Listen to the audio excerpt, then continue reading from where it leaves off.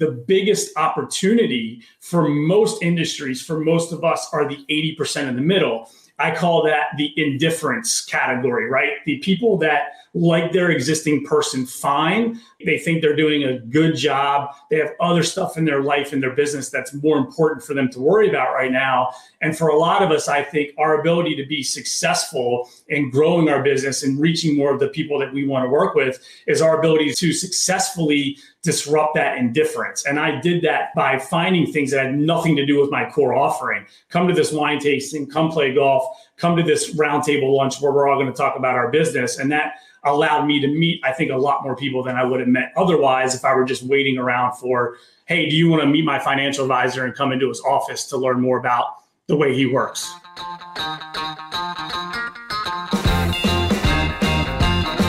What's up, guys? Welcome to The Greatness Machine. I'm your host, Darius Mershaz, and I'm so pumped to have you here with me. Now listen, The Greatness Machine is about two things. Number one, people who are living their passions. And number two, those who are creating greatness in the world. Doing both of these despite the odds against them. Each episode, we're going to feature interviews of world-class speakers and business leaders, showcasing their origin story, what made them tick, what got them to where they are now, so it can help you step into your greatness within your own life, business, and career. Occasionally, you might hear a few solo episodes from myself, moi, as I say, as I leverage my 20 years in entrepreneurship as a CEO to help you grow and level up in your journey to scale your life and your business. So come be a fly on the wall, enjoy the conversation and messages, and I'm stoked to have you guys here.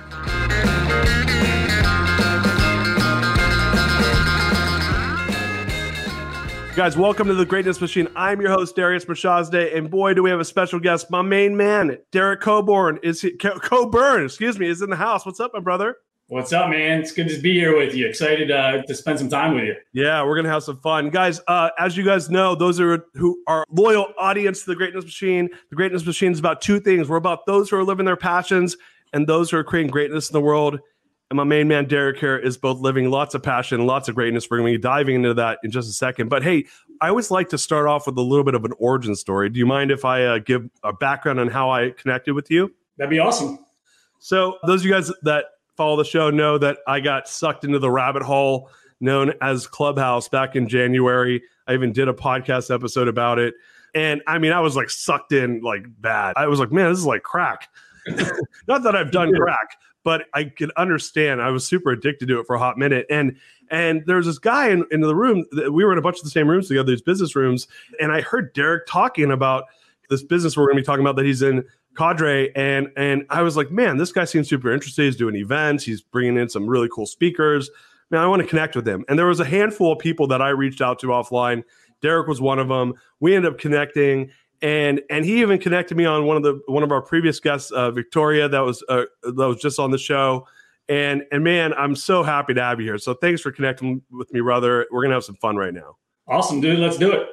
Guys, I also like to dive into the formal bio once I tell you how I met the person who's on the show or guests on the show. So I'm going to read it so I don't butcher it, because I always butcher everything when I don't read it. Derek Coburn is the author of Networking is Not Working and the co-founder and CEO of Cadre, an unnetworking community in Washington, D.C., which currently supports over 100 CEOs and business leaders. He's also an entrepreneur, a family man, all-around badass. And we're going to be diving into like, well, what is Cadre? How did you get to what you got into on the entrepreneur side? I know we're talking about earlier on the show that you sold a business, that you're still in it as an employee for the first time in your life. And so I'd love to hear a lot about how did you get into entrepreneurship? Everyone kind of finds their path in their own funky way. Where are you from? Let's start from the beginning, man.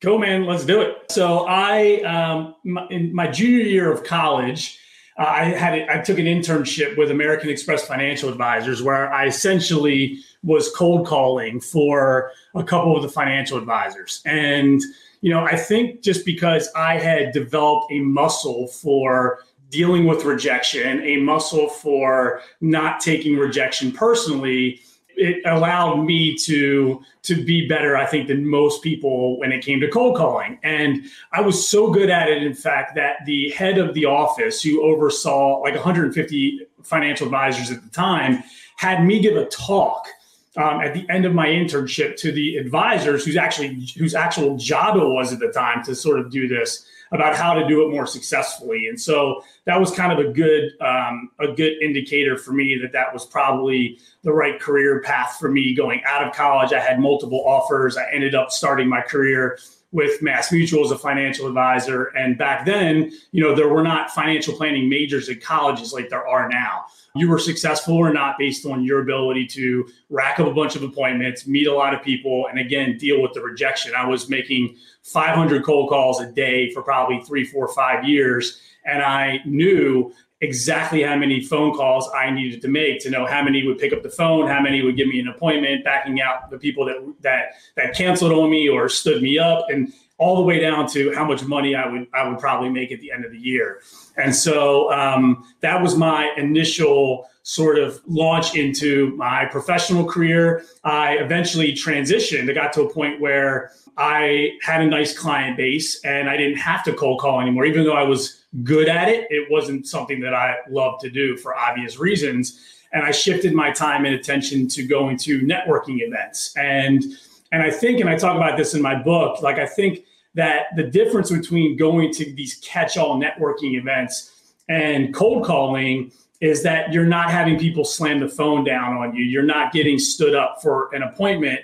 You can go to networking events and have perfectly nice conversations with perfectly nice people all day long. And if you're not paying attention, you probably won't realize that you're wasting a lot of your time. And so I started, instead of doing the big networking events, I started curating my own smaller events where I would invite my existing clients, my existing strategic partners, and have them invite guests and create these roundtables where everyone would talk about their business and how we could help each other out. And eventually that turned into Cadre, which we started in 2011. So we're celebrating our 10th year this year. And essentially just took a lot of what I learned about how to connect with people in support of my wealth management business and started offering it as a way to bring CEOs and entrepreneurs in DC together. So I'll pause there to see if you have any questions or if you want me to keep going, but that was sort of how we arrived. And I've been sort of running both businesses in tandem side by side ever since. Yeah, wow. There's so much meat on this bone. So I want to back up. Are you from the Mid-Atlantic area originally? Yeah, so I grew up in between Baltimore and DC, closer to Baltimore. So I identified with being from there. But that was, I moved back there after college in 1998 for a few years. And I was close enough to DC. I realized that one thing that people that are not from Baltimore might not know is in Baltimore, the way a lot of business gets done, it's how you answer two questions. What high school did you go to? And what company does your daddy work for? And if you don't have great answers to those two questions, you're sort of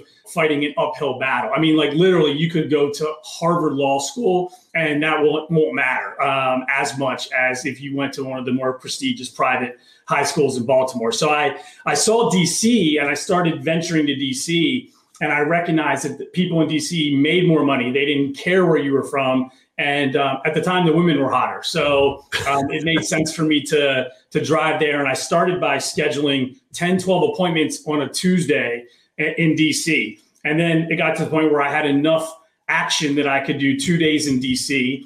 And then when it got to the point where I had 3 days in DC, I moved to DC in 2000. And I've lived in DC ever since. Just moved to the suburbs out of DC proper. It took a pandemic to get me and my family out of the city, but had lived there for 20 years. So I grew a business in the Mid-Atlantic area for a hot second, and I ended up, it was a joint venture accident out of, it was in Arlington, Virginia. That's where I live. Oh, cool. Yeah. So it was off, not George Mason Highway, but Lee Highway. Yep. So yeah, I spent quite a bit of time in the Residence Inn in Arlington. Nice. Yeah, a week out of the month. But it was funny. I learned two things. Now, I actually lived in D.C. for a hot minute as well in 2000. I interned at the White House under the Clinton administration. And so my cousin was living right outside of the Ballston station. Yep. Yeah, so I would commute in and then I ended up living in D.C. But I go back out there to run this business. And I get to work at like 9:30 in the morning and nobody's there. And I'm coming in from San Francisco, which is where I was living for a long time. And I'm like, where the hell is everybody? And my manager's like, Beltway traffic's really bad, Darius. And I said, I'm from California, man. Like, you can't tell me traffic's bad. So one day my brother schedules me to be right outside Baltimore, Green. Can't remember the name of the city, but it's a little town outside Green something. Glen Burnie? No, the name's not important, but he schedules me to be there at 3:00 in the afternoon for a meeting. So I leave at like 2 after lunch from Arlington. Excuse me, Fairfax. I was in Fairfax. That's where my office was. I drive to right outside Baltimore. And the meeting gets done at 5:00 in the afternoon. Greenbelt, that's what it was. Greenbelt, there you go. Yep. I get done at 5:00 in the afternoon, and I'm done. Yeah, you know where this story's going. Oh yeah. And I have to drive back to Fairfax, and I get on the freeway, and I was like, I ate my words at that moment. And from that moment forward, I was the manager that was cool with because my staff was coming in. What I didn't know about Mid-Atlantic area, which is kind of an interesting thought around how business gets done there, is that you got a lot of people coming from Maryland, Virginia. I had people drive in from Pennsylvania, right? Mm-hmm. And I'm from California. Like driving across state lines is not normal, right? Yeah. So I live in Texas now, and it's not normal here either. So that's it. I learned a lot about the culture there. And one of the greatest things I learned about the culture of the Mid-Atlantic is like the people are salt of the earth. Some of the best people in the world, in my opinion. You said so. You grew up in this environment. Where'd you go to college? Salisbury, like by the beach in Maryland. Yeah, no, that's a smaller school, isn't that correct? Yep. Yeah, and so you get out of that, and when you were working for Mass Mutual and doing this and pounding the pavement, were you building like a local business? Like, was your network all local in that Mid-Atlantic, tri-state like kind of area? Yep. And so when you get out and you start moving into this idea of warmer leads versus cold leads, right? Which is essentially cold. I grew up in cold calling too. So it's one of those things, right? Have you ever seen the movie Free Solo? Nope. Listeners, I know what it's about though. Yep. Yeah, it's the guy that climbs the face of El Capitan, and the part of his brain that has no fear, like, doesn't kick in, like the fear amygdala or whatever. Like, there's no fear response in his brain. They're running CAT scans, and the guy like has no fear response. I actually think there's an element to that to people who are good at sales and good at cold calling. Like, there's that, like, you just doesn't phase you when you get told no.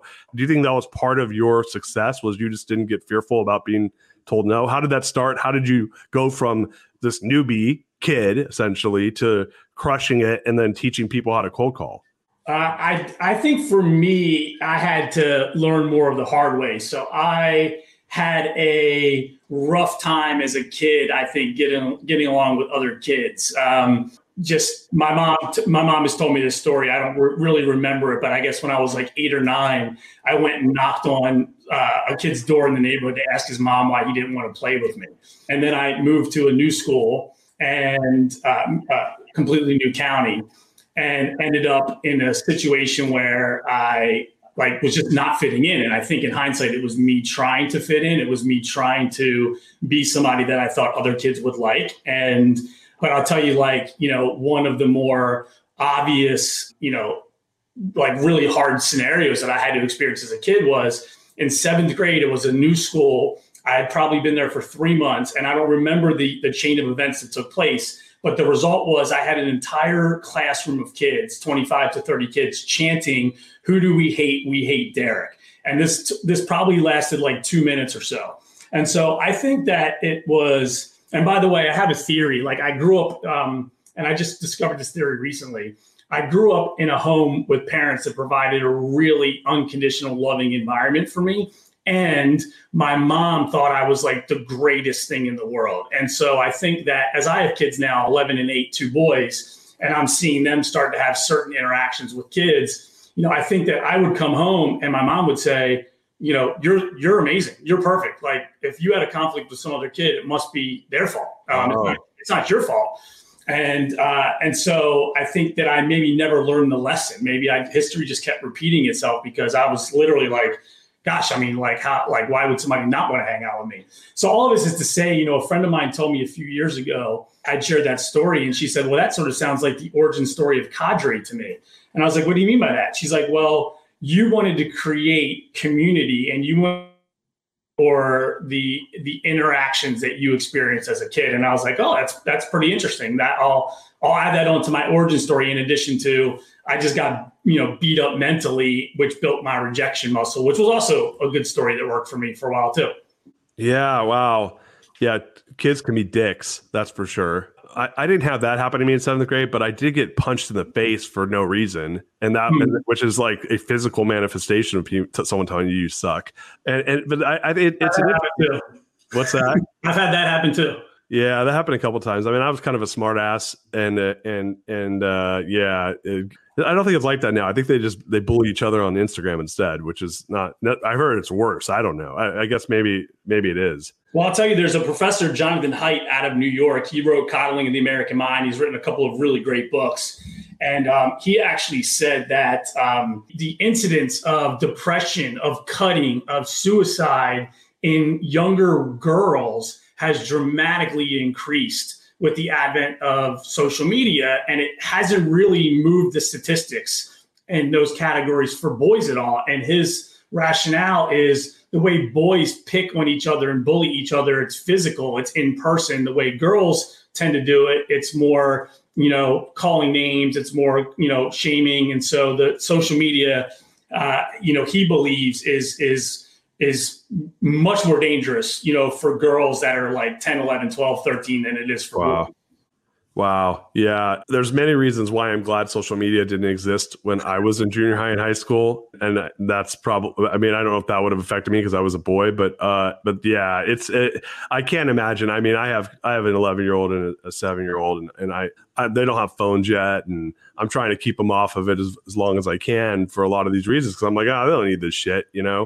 I don't want to deal with it. And my wife's like, hey, our oldest, he's the only kid that doesn't have a phone. And I'm like, well, it's COVID, so he's not going anywhere. Right.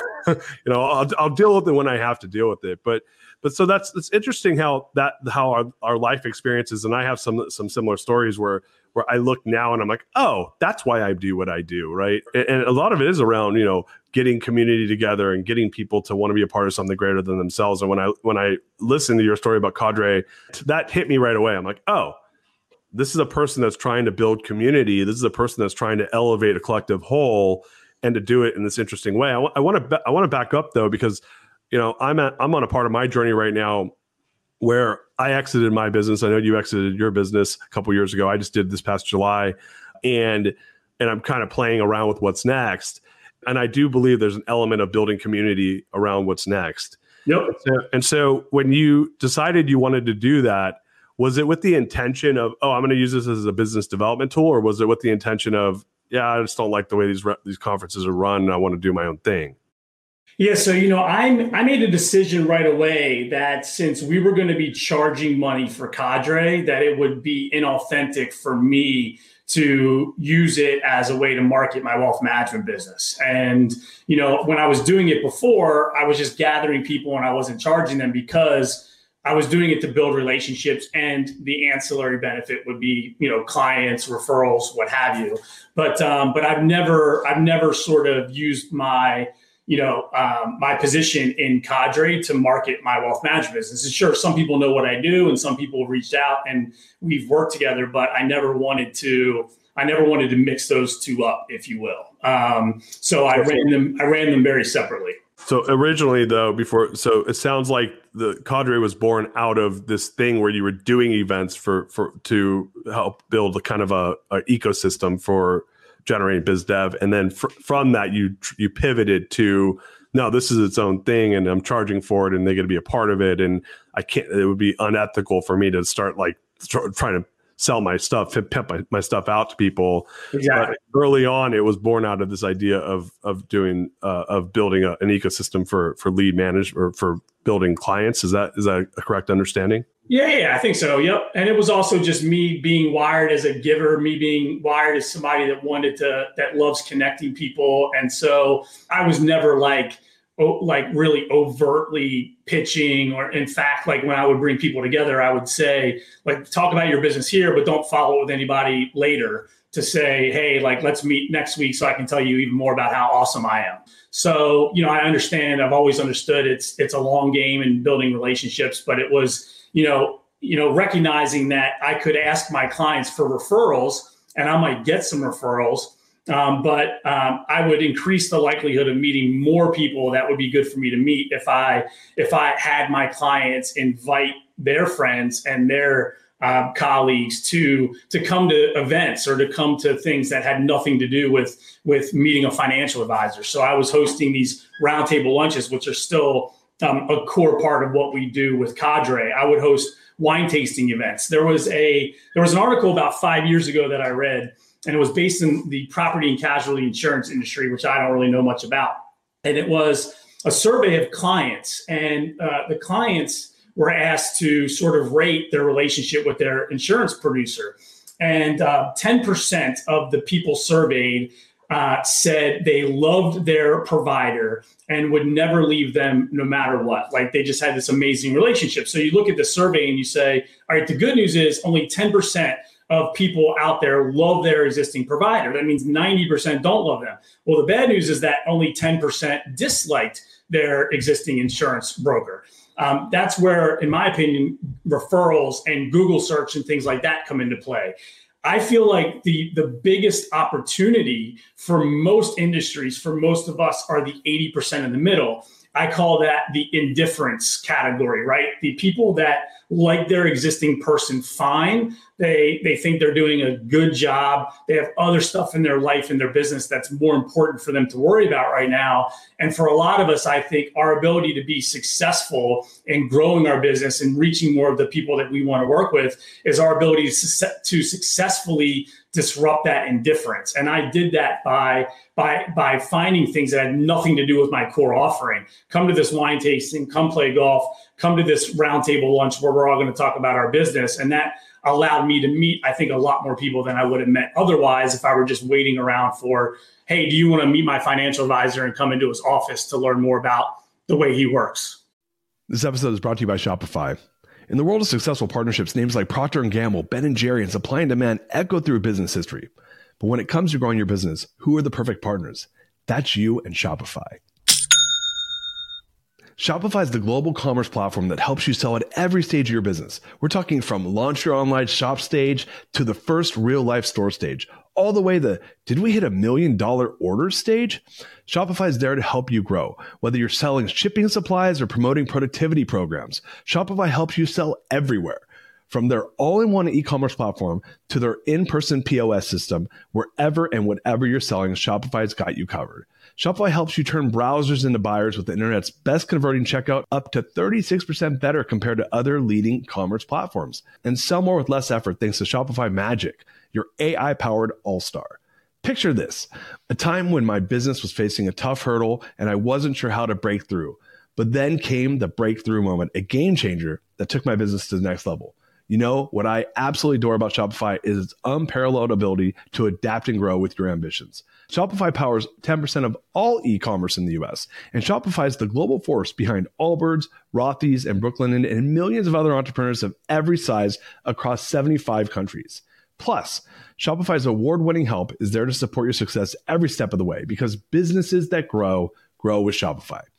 Sign up for a $1 per month trial period at shopify.com/Darius, all lowercase. That's DARIUS. Go to shopify.com/Darius now to grow your business no matter what stage you're in. Shopify.com/Darius. Hey, business leaders and decision makers, get ready to supercharge your success with the ultimate source of business leadership, wisdom, Harvard Business Review. Harvard Business Review is your daily dose of practical advice for better business management.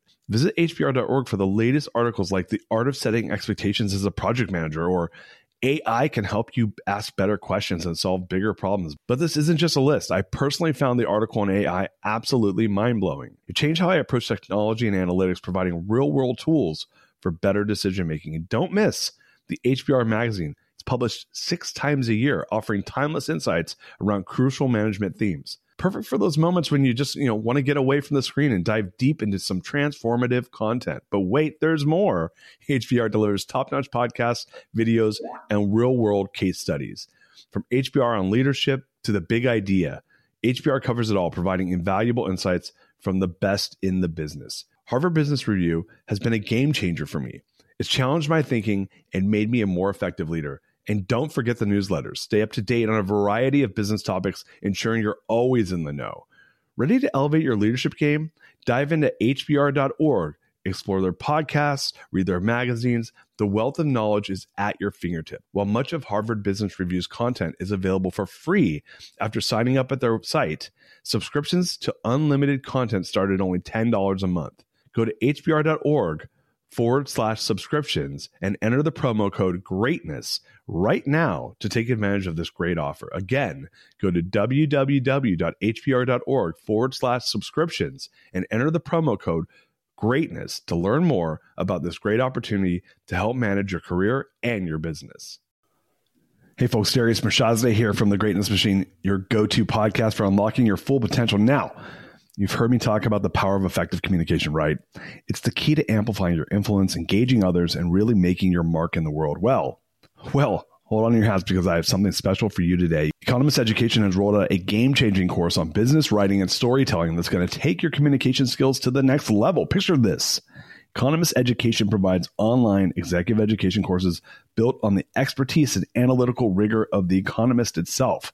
These aren't your run-of-the-mill classes, folks. We're talking about 2 to 6 weeks online programs designed to empower business professionals like you to thrive in a changing world and workplace. These courses feature senior editors from The Economist and invited experts who dish out the insights on the latest developments in the business world.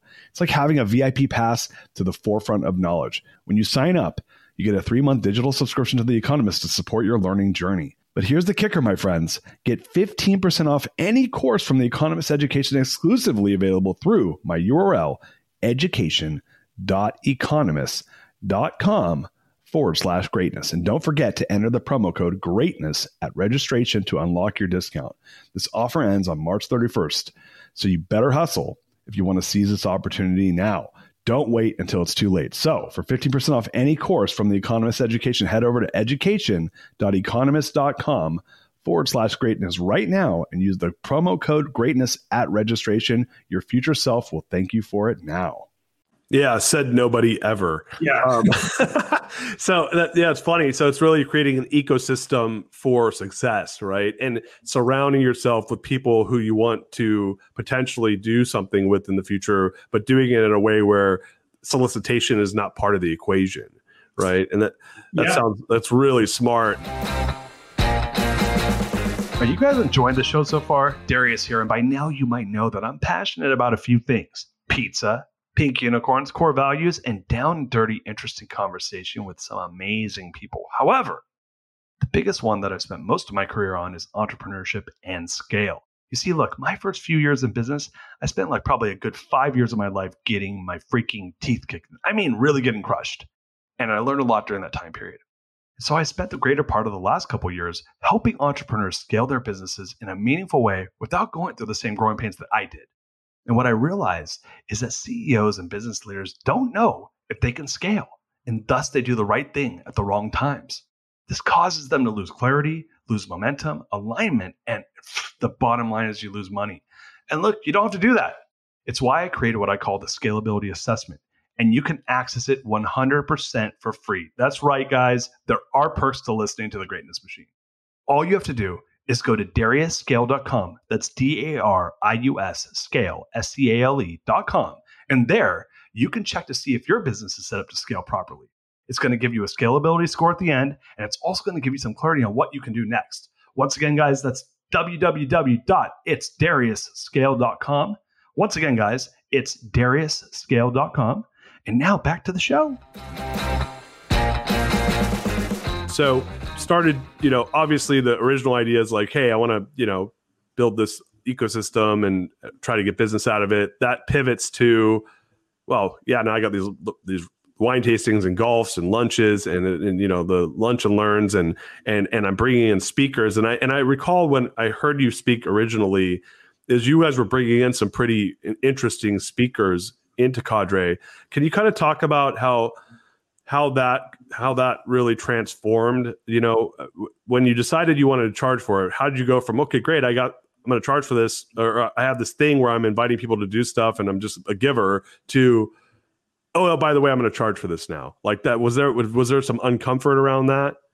or discounts, excuse me? Not really. We found about 10 to 15 people. I run this organization with my wife, Melanie, and we had about 15 people that we reached out to be founding members. And we said, look, we want to try this thing.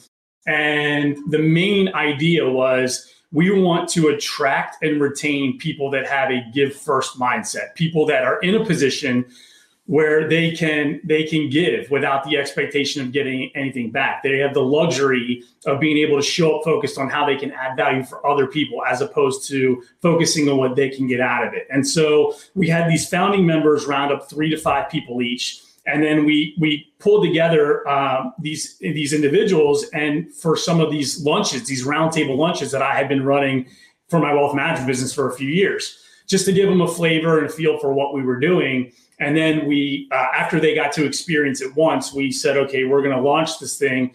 We'll see if we get a critical mass. I knew even if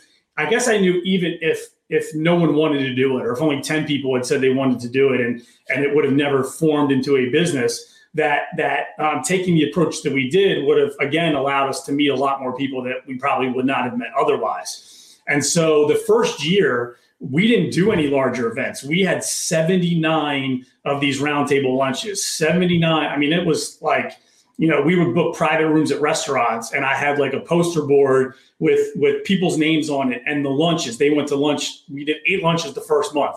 This person was at lunch 3, at lunch 16, at lunch 22. And I would just be moving people around to try to make sure they get to meet new people and experience new people and new interactions. And we never had the intention of doing a bigger event. What we weren't sure if we could translate the vibe, this sort of these people showing up, truly looking to see how they can help other people. And finally, we got feedback from our members, which we do frequently. In fact, we just sent out like another round of feedback for our members this week. And they said, like, we'd love to try these bigger events. And so I was friends at the time, still am friends, but friends with DeMar Smith, who's the head of the NFLPA. He had just sort of taken on that role. I asked him if he would speak at our first event, and that's what we did. The next one that we did was actually with Chris Brogan. And Chris sent out an email on Christmas Day. I'm about to show you how long ago this was. He was coming out with his new book on Google Plus. And he said, the first 5 people that buy 300 copies of my book, Google Plus, I'll waive my speaking fee for them. And he was charging, I think, $25,000 at the time.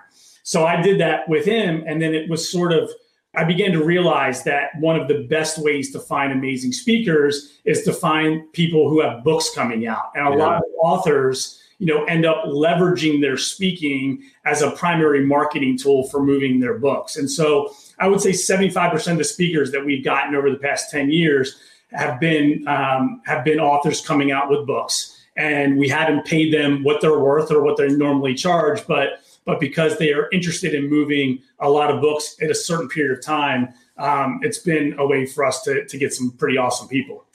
Yeah, it's funny. So did you get my book that I sent you? Yeah, man. Okay, cool. I just want to make sure.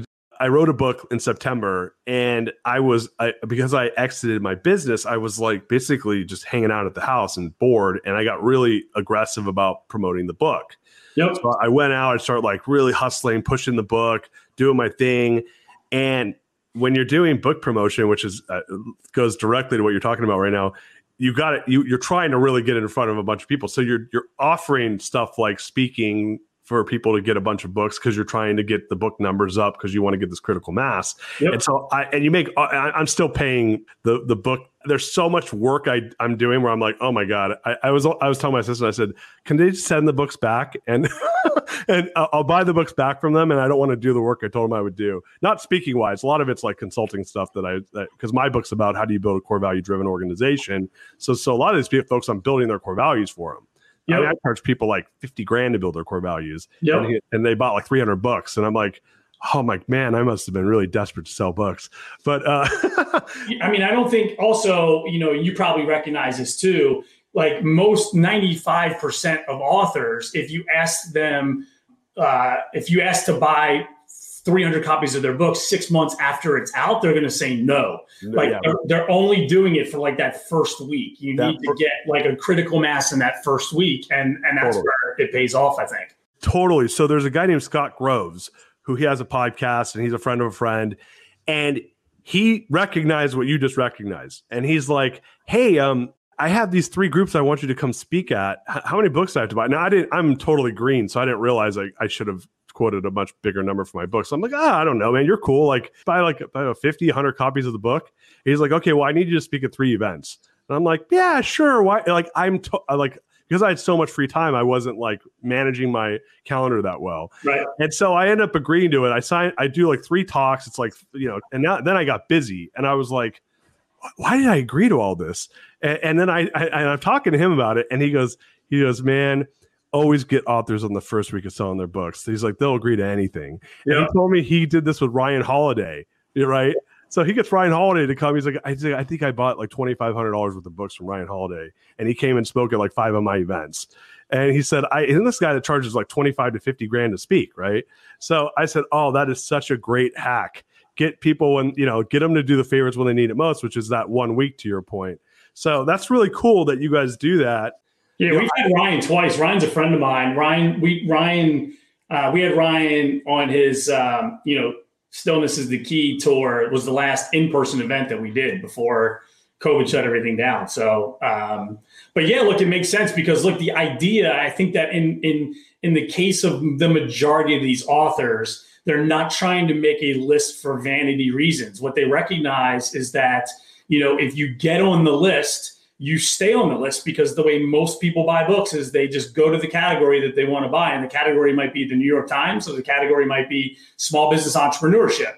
And they look at the first 6 books that are there and they buy one of those. And so, like we had James Clear. It's crazy. Like we had James Clear 3 or 4 years ago for Atomic Habits. James Clear's still on the New York Times bestseller list today. Wow. I mean, it just keeps going. Like when my book came out, I think I've sold over 50,000 copies of my book now in wow. 8 different languages. I hit #1 on Amazon in all of business for a day. But more importantly, I hit #1 in 4 subcategories, and I stayed #1 in all 4 categories for like 4 or 5 months. It was crazy. Just, I think people go there, they see the first book and they buy it. So that's the reason why it's worth it if it's done properly for these authors, I think, to speak in exchange for book sales. Yeah, no. It's to your point. It's making the list to stay on the list. And I was a green pea. I didn't fully understand. I had a book launch team, but I learned a lot through that experience. And it's been cool though. Like I do think having a book is, and I'd love to hear your experience about this. From my experience, I tell everybody, I'm like, my book's going to be a sleeper. It's just going to be those ones because a good book. I have a friend, Hal Elrod, right, who wrote Miracle Morning, and do you know Hal? Yeah. So he's a friend of a friend, and I become friends with him now. And essentially, I was talking about this with a friend, the friend who's the friend of a friend who introduced me to him. He said, you need to meet Hal. It took 2 years for his book to take off. Nope. And he basically said was like, look, if you write a good book and you're tenacious enough to stay out there, people will find out about it. And if it's good, more people will find out about it. I do obviously agree with you. Getting on a list and getting a lot of people to just pick the list is the easier way to get in front of a lot more people. But what are your thoughts on as far as, the books that have really transformed your business or your experience with how your book has transformed your business? What are your thoughts around that? That's 2 separate questions, right? Well, yeah. 2 separate questions. Authors that you've brought in that have really, that you think that have had the most impact, because we're talking about you bring a lot of authors into your business. So which of those authors do you think, man, that person's really transformed like the audience, or the audience has really, gotten a lot out of them? I'd love to hear your thoughts on that. And then also for your business, you wrote your book, you put it out there. How did that actually change your business in itself? Yeah. So, Ryan's one that, we brought Ryan back twice because everybody loved him so much the first time. And he's got like a really interesting approach, looping in stoicism and putting a modern kick and flavor on it. We just had Adam Grant for an event in February. And, it's funny, I met Adam over email because Give and Take came out about a year and a half after we launched Cadre. And I was like, hey man, like we have this entire organization that's built around, attracting and retaining givers. And It's kind of what his whole book was about. And so we sort of hit it off, and we developed a relationship over time. And he took off really fast. I mean, I would have had him speak at Cadre sooner, but I mean, he blew up really quickly. So I was thrilled to get him for his recent book, Think Again, which is such a great book. It's one of the best books I've read in a long time. So we've had a lot of great speakers. I mean, we've had Gary Vee, we've had Seth Godin, we've had Sally Hogshead. We've had a lot. And I think now what I'm most interested in when it comes to speakers is I want to find the topics and the experts speaking on things that are up and coming, that are less about what my members think that they want and more about what I think they need. So we had a speaker in November, Annie Jean-Baptiste, who's the head of product inclusion at Google, right? If I would have asked my members, who do you want, what topics are you interested in? No one would have said how to create better marketing, how to create better copy, how to create better products that are going to promote more inclusiveness with people, right? And so that's another way of saying that is from my point, I saw a lot of white people, white business owners that were raising their hands saying, okay, I want to have a more diverse team. I want to have a more diverse client base, but they're not showing up, right? And so this is more about how do you change your messaging? How do you change where you market, where you post jobs, so that if you want to have that realization that come true, then you can go about doing it. So I try to have a nice mix between people that are really well known and people that are up and coming under the radar, leveraging the trust that I earned from my members of my community for bringing in the Ryan Holidays and the Gary Vaynerchuks to say, now I've got this person you haven't heard of before, but I think you're going to really like what they have to say. Oh, I love that, man. That's cool. And you get a nice sprinkle of folks who, to your point, there's some brand equity around their books or their name, like of Gary Vee or Adam Grant's a great example, and Ryan Holiday too. Well, hey, I'm going to introduce you to, I'm going to give you value because there's plenty of people that are going to get three guys to come speak, right? But where you're curating that new voice. Before there was Gary Vee was Gary Vee. Vee was some guy that Gary Vaynerchuk that you didn't know he was, right? Yeah. And then he blew people's mind. I had that experience, by the way, in 2009 with Simon Sinek. I met Simon Sinek when he was and Tim Ferriss. I heard both of them speak in small groups that I was a part of through Entrepreneurs Organization, and I went and had to a Mets game with Simon and hung out with him for a day. Wow, that's awesome. Yeah. He was just but he didn't have a book, and he had no book and no TED Talk. Nobody knew who he was, but he used to give these little coins. And it was funny because he blew up, same thing, really quickly. And I said, "Oh, your work's really cool. I'm going to introduce you to my friend. He has a private call with my friend." And I can't. The guy doesn't even respond to emails anymore. But the funny thing is everyone's somebody, before they're somebody, right? And 100%, man. Yeah, that's really cool that you guys do that. Going to your book now, though, I'd love to hear about how that came to be and how that kind of supports what you're doing with Cadre. Yeah. So, I think maybe unlike your book, because I was going to mention regarding your book that assuming you're still interested in doing this, like you said, you can charge $50,000 to help people write their core values. I mean, I think that the other type of speaker that we get, right, it's the speaker that maybe they don't have a book, but they have a message that even though we're not letting them pitch, my friend Marcus Sheridan says the best compliment any speaker can get is to have people come up to them after they're done speaking to say, how can I get more of that? And so I think that for somebody that has like a $10,000 or a $50,000 offering, if you can get a captive audience and you can just educate and provide value, then that could work out for you. Me, on the other hand, I didn't have a course when my book came out. I tried one later that didn't work out super well. And, I think it was about a week after my book came out, I got a call or an email from the Pet Sitters Association of America, and they offered me $5,000 and my travel paid to come to Vegas to speak at their convention. And I said, yeah, that sounds great. And then 2 days later, I'm like, well, I don't have anything to sell. Cadre was just DC based at the time. I'm probably going to spend $5,000 in 3 days while I'm in Vegas and going to be away from my family. So I backed out of it, and I, there's a mantra that I've sort of adopted that I borrowed and tweaked from the pastor of my church, which is I want to be more famous in my own home than I am anywhere else. And I try to use that really. I like speaking. I think I'd be good at it if I did it more. And I think I'll do quite a bit of it in the future. But again, my kids are 11 and 8 right now. And I think that the speaking opportunities, if that's, the plan for me, will be there 10 years from now.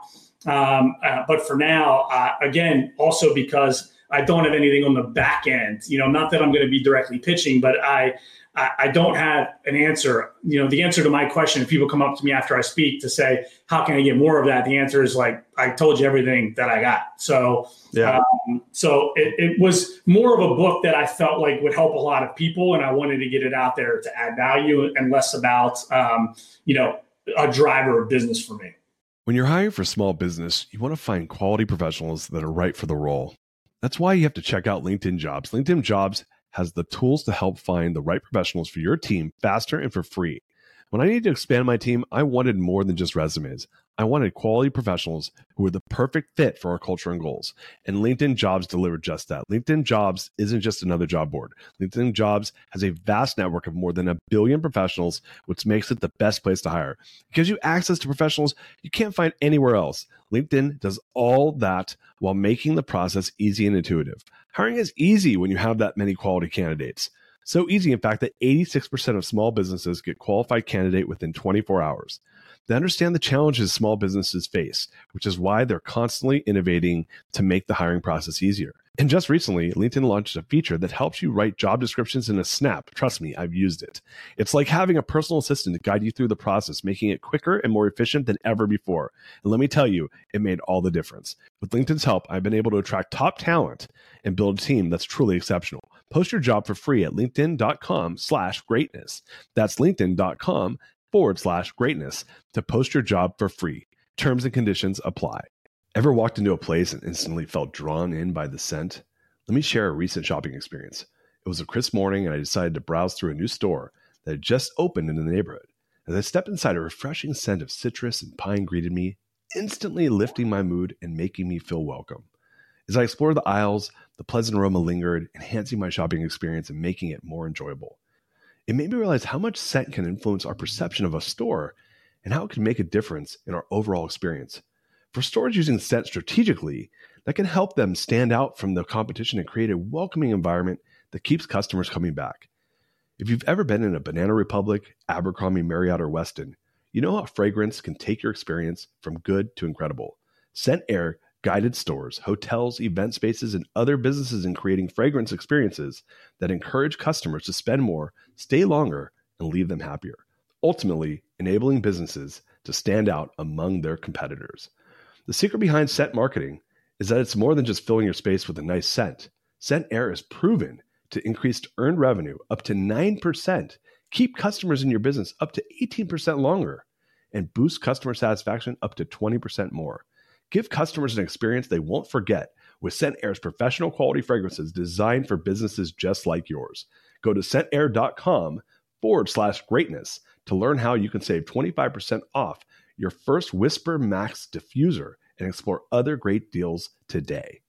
It's funny, like you and I did this. When I wrote my book, I was still CEO of my company and I had 1,000 employees. I wasn't doing it because I wanted to go promote the book. I literally did it because I had been helping CEOs, friends of mine in all these entrepreneur groups, like answer their core value questions for like a decade. And you just said something that reminded me of why I wrote the book. I got asked by a friend who I helped him build his values to come do a talk at the largest orthodontics conference in the United States. And I was like, I'm not doing that, man. I'm busy, but he's a friend and I wanted to support him. So I said, sure, I'll come. I said, I'll come, but it's got to be a fireside chat and you got to interview me. And so I come and do it. And there's about, 600 people or something in the room. And it's an orthodontics conference. So you got to imagine they're talking about some pretty boring stuff that like even an I sat and listened. I said, I don't care if this is your field or not. It's boring. It's really technical content. And so I get up there and I kind of have a little Gary V in me, like where I talk shit and I don't care who I impress because I'm not trying to be a professional speaker for a living. Like I do care. I want them to give give value, but I don't want to go travel around the world 200 times a year to talk. Like, I'm just going to tell my content, and it is what it is. Yep. And at the end, I had this like line of people. It was like 100 people waiting to come, and I'd never done a keynote before, and so I don't know what that. I had zero experience with talking in front of groups and having any type of response.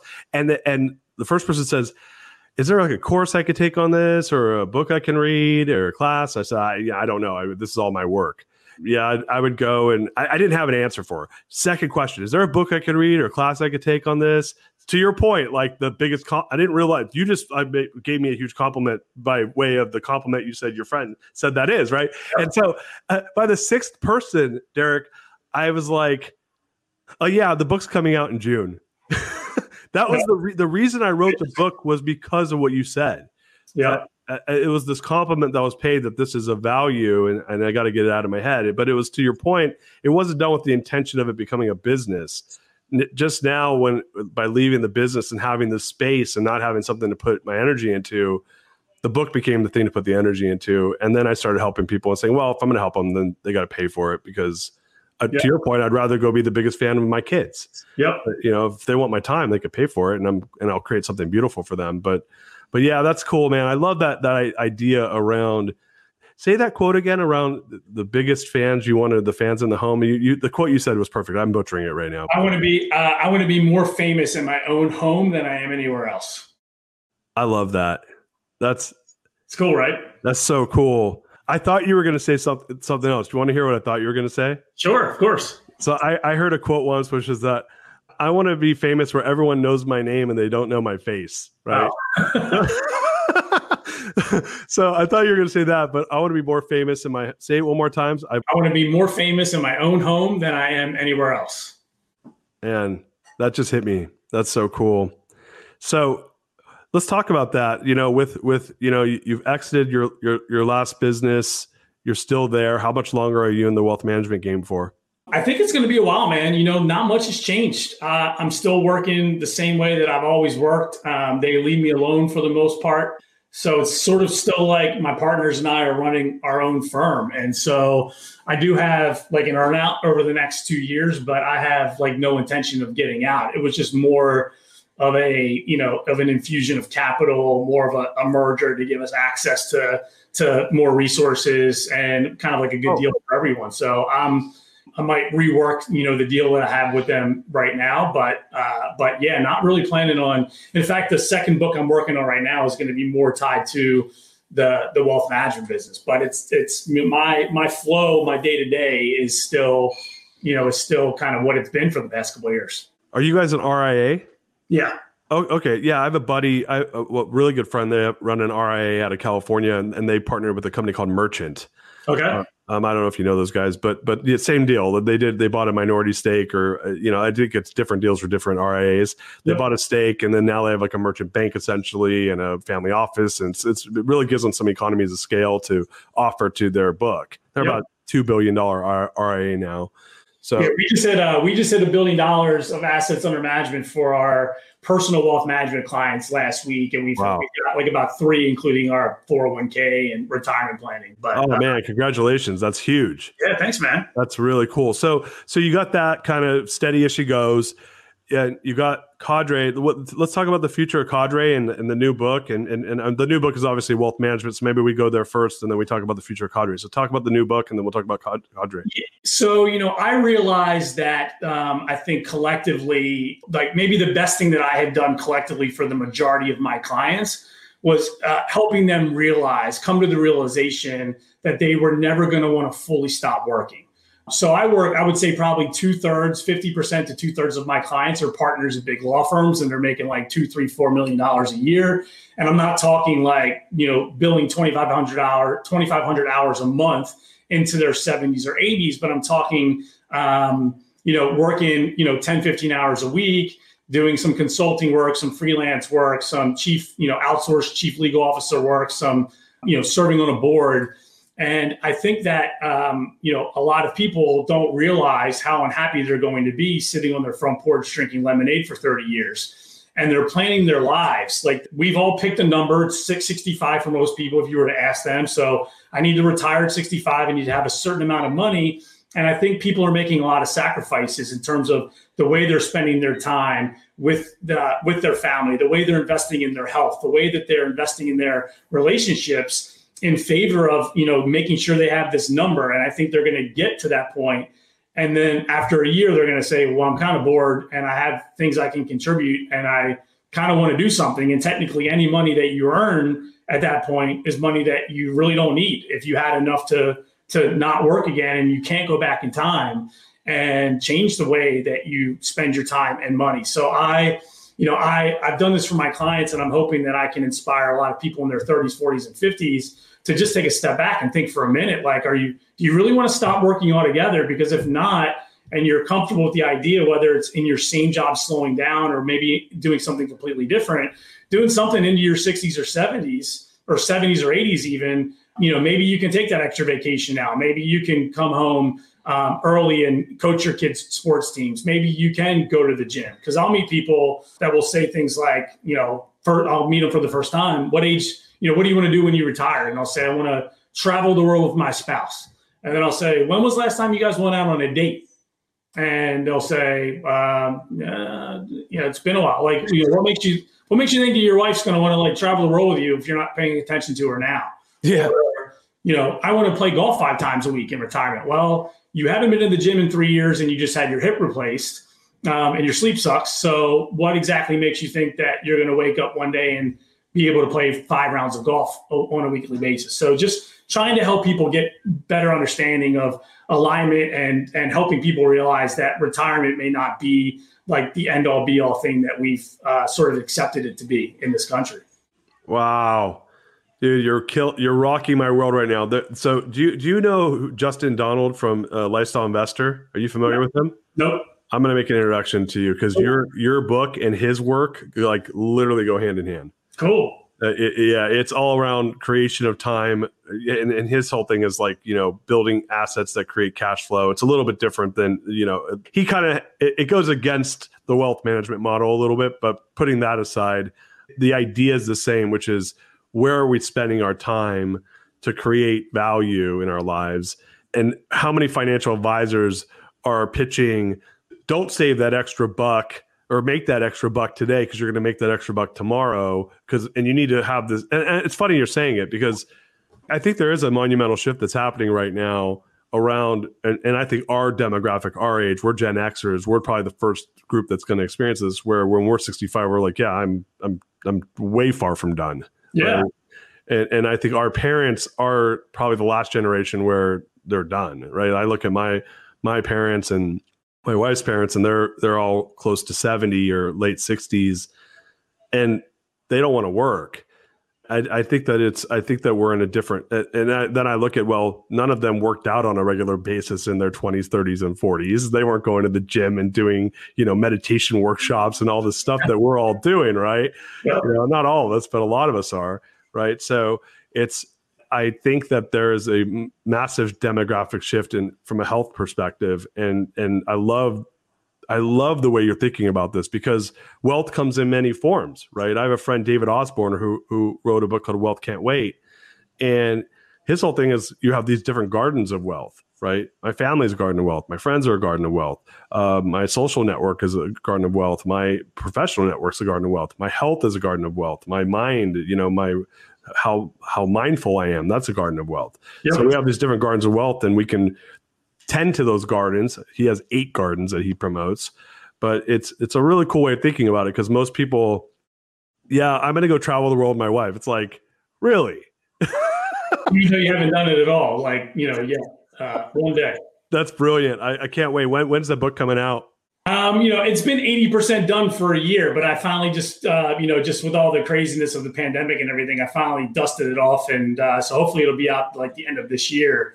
I'll give you like an example of sort of just one of many types of examples that sort of show up, or that showed up for me in this, under this framework. So, my wife and I, for a long time now, when we put our boys to bed, we lay with them for a few minutes. When they were younger, it was longer. And then it was maybe just like, 10 minutes. And now like our oldest one, like after 2 minutes is like, okay, you can leave now. And I recognized probably like 4 or 5 years ago with my older one, I was like, at some point very soon, he's going to not be interested in me doing this with him. And I realized that, for a number of years, I would be laying in bed with him, like, hurry up and fall asleep. Like, I got work to do. I want to watch this, show with my wife and have a glass of wine. And then I had that realization and I said, you know what? Like, I'm going to start being present. Like, I'm going to start enjoying this. I'm going to start not wishing it would go by fast, not wishing he would hurry up and fall asleep, just seeing what happens. And that worked. And that was good that I came to that realization when I did with him, because I really leaned in even more with my youngest. But here's where you can take it to another level. I had this realization that hypothetically, in an imaginary perfect world, how much money would I pay when I'm 65 years old or 70 years old or 50 years old? How much money would I pay to have one night to snuggle with the 7-year-old version of my kid right now? Like when my kid's 19 or 29 or 49, like, I don't know about you, but for me, like, it's a big number. It's maybe like 10 grand or 20 grand, or like if it could really happen, like I don't know. It's a lot of money. Probably a lot. Yeah. Right? Like, gosh, to just go back in a time capsule for one night, like with my 8-year-old, like who thinks that I'm like, worships me. Like, it's a mate, like one night with my 8-year-old. So I'm going to start treating every night with my kids like it's a $20,000 experience, because that's what I would pay for it in the future. Wow.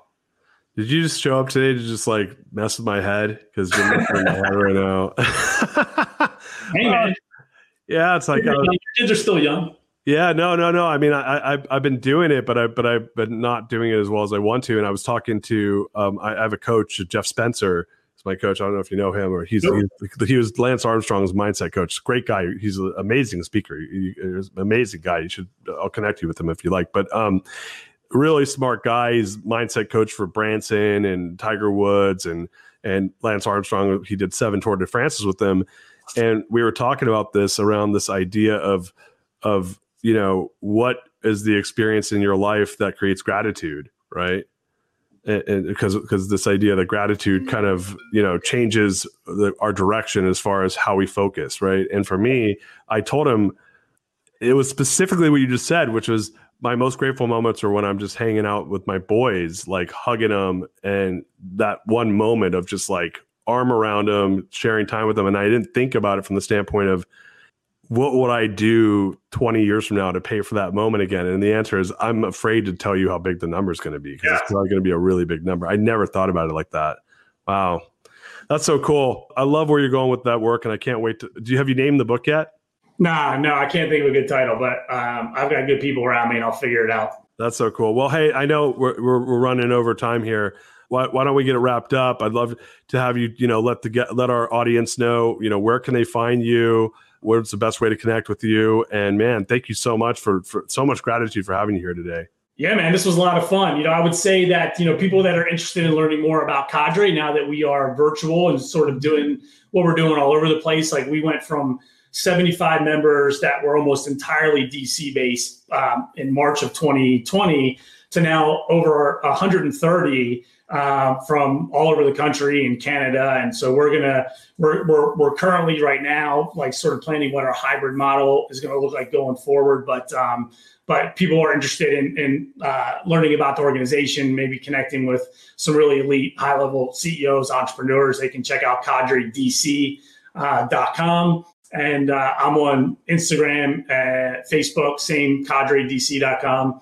And maybe one day I also got sucked into the Clubhouse rabbit hole with you. And as I mentioned, I haven't been there for like a few weeks, and I think I'm okay with that, but I might be back soon. Who knows? Yeah, cool. Well, Derek, my brother, this was such a treat having you. Guys, check out cadredc.com. Also check out Derek on Instagram and the other social networks. We'll put that in the show notes. And man, so much gratitude, so many knowledge bombs. I'm so excited for the work you're doing with Cadre and the book that hopefully is going to come out soon. Man, what a treat to have you, my friend. I really appreciate it. It was a pleasure being here, man. Thanks so much, Darius. Yeah, thank you guys so much. Listen, guys, great shows this week and great shows coming up. We love you guys so much. Peace out. We're out of here, guys.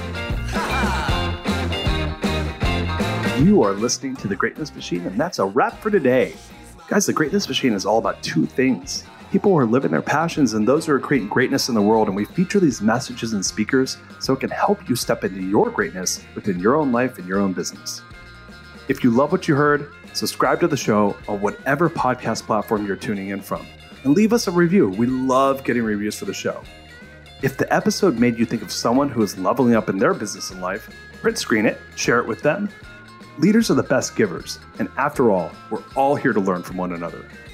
You can also go to our website, www.thegreatnessmachine.com. That's www.thegreatnessmachine.com, and on there, you'll see special tools to help you scale your business faster, show notes for the episode to help you integrate the lessons, and you will also get links that came out during the show. So on there, look, you can also grab a copy of my book, The Core Value Equation, which is a resource for helping CEOs and business leaders establish core values from their teams that don't suck. And mind you, a lot of them suck. Get access to this and more at www.thegreatnessmachine.com. With that said, you guys, look, thank you so much. I appreciate you. I love you. Peace. We out of here. See you guys next time. She's my lover.